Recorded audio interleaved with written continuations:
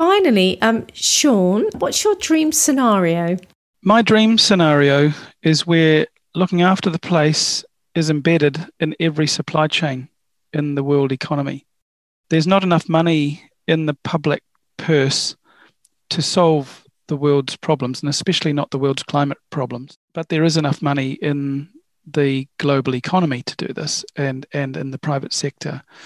And carbon markets have demonstrated that you can embed looking after the place in the voluntary carbon market, where you can embed looking after the place in a value chain, where a company offers a service or a product and they say on it, look, this is zero carbon.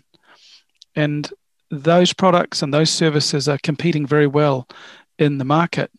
And they're creating a new economy where more and more suppliers of goods and services are decarbonising before they offer that service.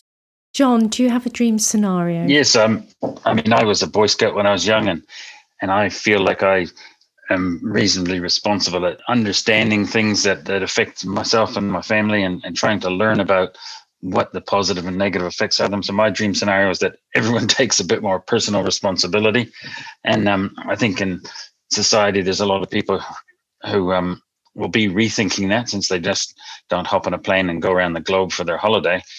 But there are a lot of people who can't afford to make those choices because they just have enough money and sometimes not enough to get through the week. I read a book about 20 years ago which talked about social capital, financial capital, and human capital. And the environment was embedded in that book. But when I tried to socialize that around my community, people looked at me weird when I talked about social capital. And of course, now we see social capitals replacing GDP as one of the capitals that we need to plan for. So I guess things happen over 20 years. So my dream scenario is that people take responsibility for their actions and make informed decisions.